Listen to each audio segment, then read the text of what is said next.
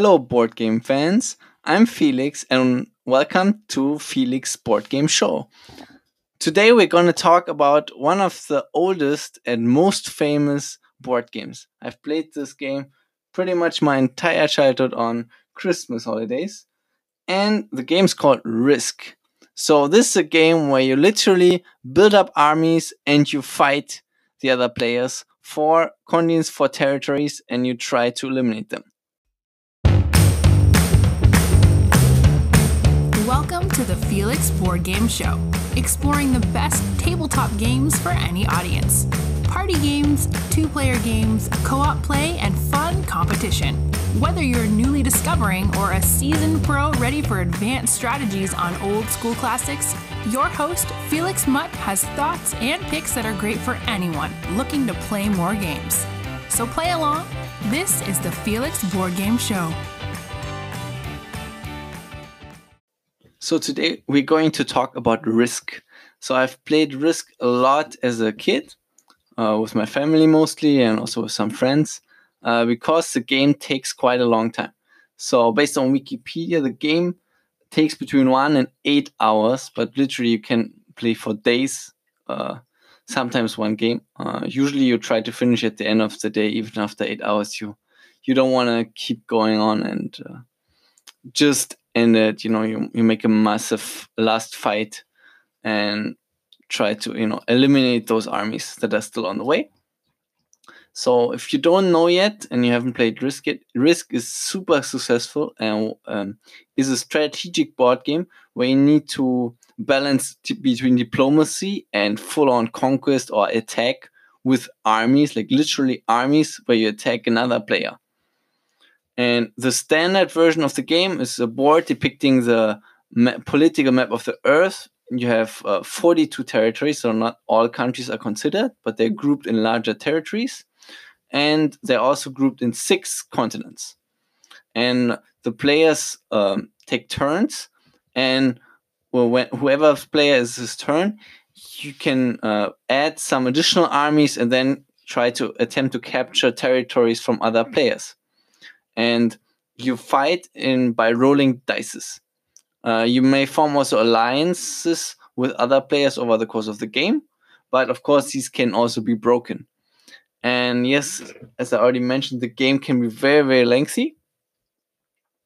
So the version I used to play is a European version, which is so structured that each player has a limited secret mission objective that shortens the game. So in the original game, you just need to reign over the Earth. You need to be the last player standing. However, in the version I played, you have a secret mission, meaning that you need to take 2 or 3 continents. You need to eliminate another player. Or you need to have a certain amount of armies, I believe. This can all be secret missions, and it definitely shortens the game because conquering 2 continents is way easier than conquering all of the world and eliminating every player. So Risk was invented in 1957, so definitely, has been there quite a while, and there have been many, many different versions of it. So before we go into gameplay, I would like to just highlight some of these versions. So there is the edition of Lord of the Rings. They have multiples. They have a version with Star Wars. They have versions with Captain America. You have versions with Halo, with StarCraft, where you can play different races, with Plants vs. Zombies, Doctor Who, Game of Thrones even, and Star Trek. There's several others like Assassin's Creed or Call of Duty 2. And so there's immense number of versions and a lot of players. So this is really a game that unifies, generations, because since it was launched in 1957, it was a huge success. So already in the 50s, people were playing it. So you can play with grandparents, parents, and kids, because it's still a widely popular game. Just with very different versions, where you can play different races and more complex rules. I'm going to focus on the base game here. because it's still a very common game, and you need to know this. I can't explain 27 different versions. Plus, that's the only version I've really played. One more thing before we jump in. So there are huge differences between the different Risk games, because the map layout is different, but in general, most of the rules stay the same. So you still have some sort of army that you battle with some mechanism, mostly a dice roll with each other, and you try to have continents or some other kind of regions where you get bonus troops. So let's start with how does the turn work. So you have a huge map, so 42 territories, I already mentioned. Usually you can play it anywhere between 2 and 6 players. With 5 and 6 players, usually 1 or 2 players get eliminated very quickly, because every player is attacking left and right, and at some point there's just not enough space for each other. While with 2 or 3 or 4 players, you're not as easily eliminated, because you just have more territories to work with and more troops. So when it's your turn, you take you gain new armies that you can place. So at the beginning, the setup, there's some mechanism where you place the armies that you get on the playing board. For example, if you are 5 players, then the first player places on one army on one or several armies on one country, like 3. Places 3, for example. Then the next player another country, and another country, another country, until all the countries are gone. Everybody has the same amount of armies, and then the game starts. There are also other mechanisms where you can, do it randomly, But let's start. So once all these armies are settled, in a typical turn, players gain armies. You basically get minimum 3 armies, but if you have more than for each 3 countries, the territories that you own, you get 1 army. So if you have 12, you get 4 armies, but everything below 12, you still get 3 armies. And for 15, you get 5 armies. For 18, you get 6 and more. Then you get also bonus troops if you can hold a continent. So there's 6 continents: South America, North America, Europe, Africa, Asia, and Australia. For South America and Australia, you get each 2 armies. They have only 4 territories, so they're relatively small. And then for Africa, you get 3 armies if you can hold it. For Europe and North America, you get 5. North America having 9 territories, and Europe only having 7, but with more borders to defend.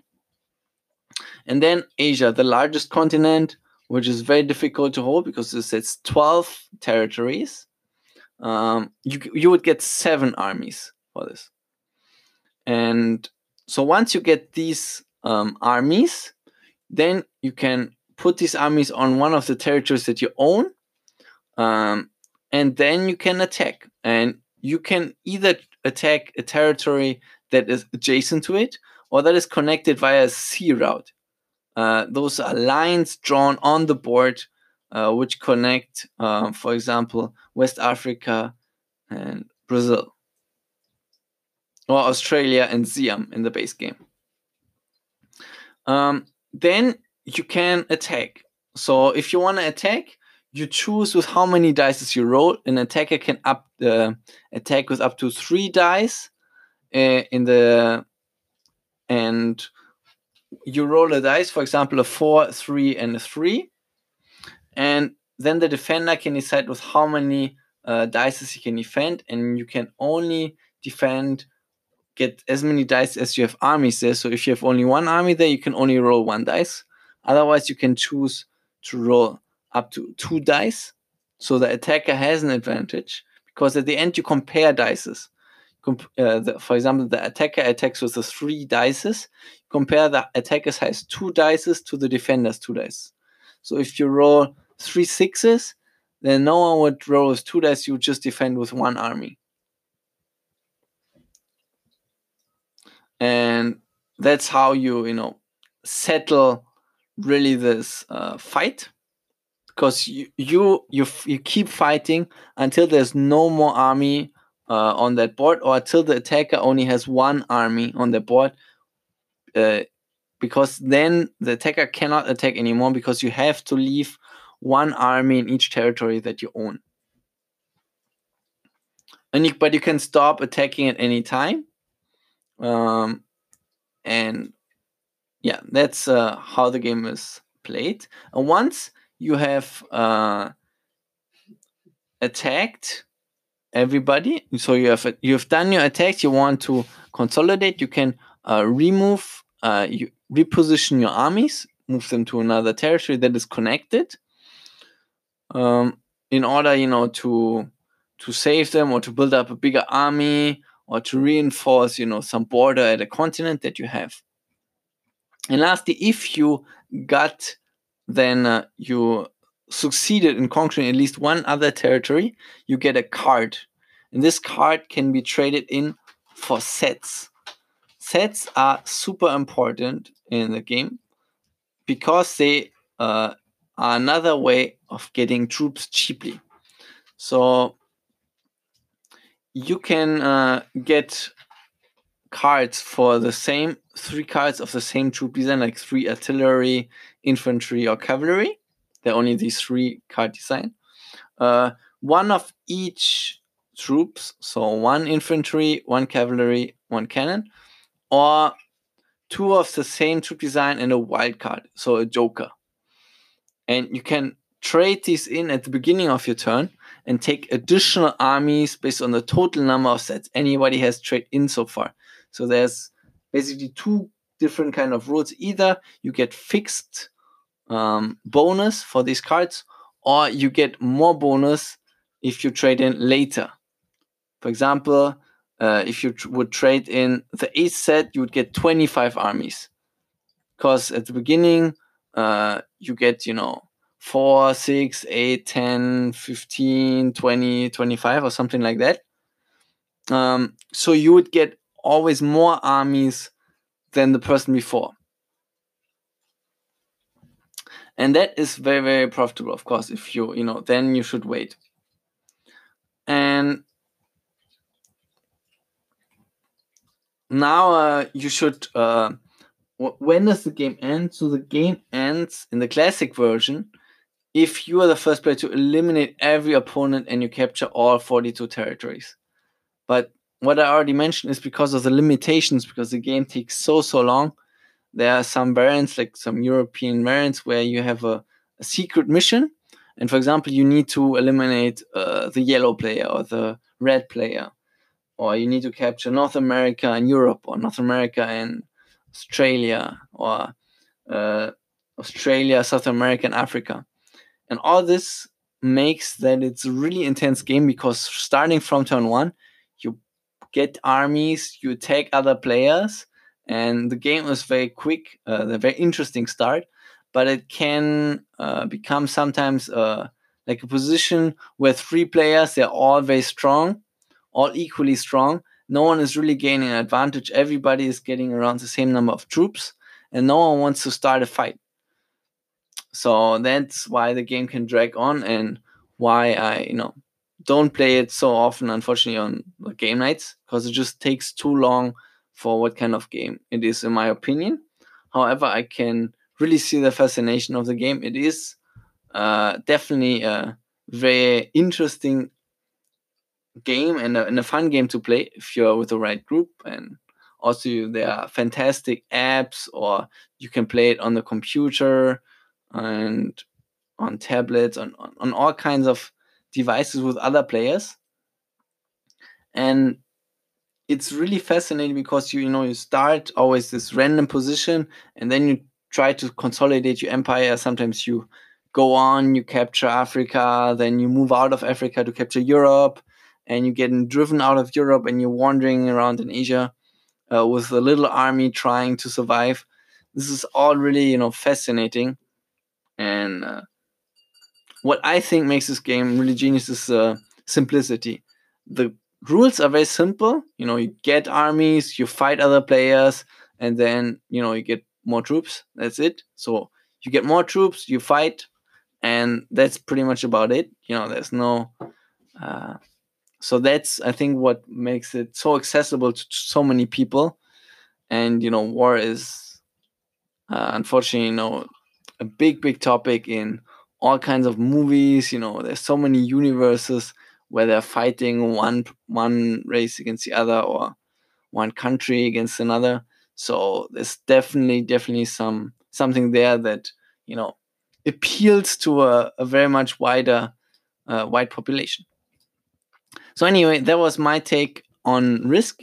In the next episode, I'm going to explain you some strategies how to win on Risk and what are some things that you should take into consideration when playing.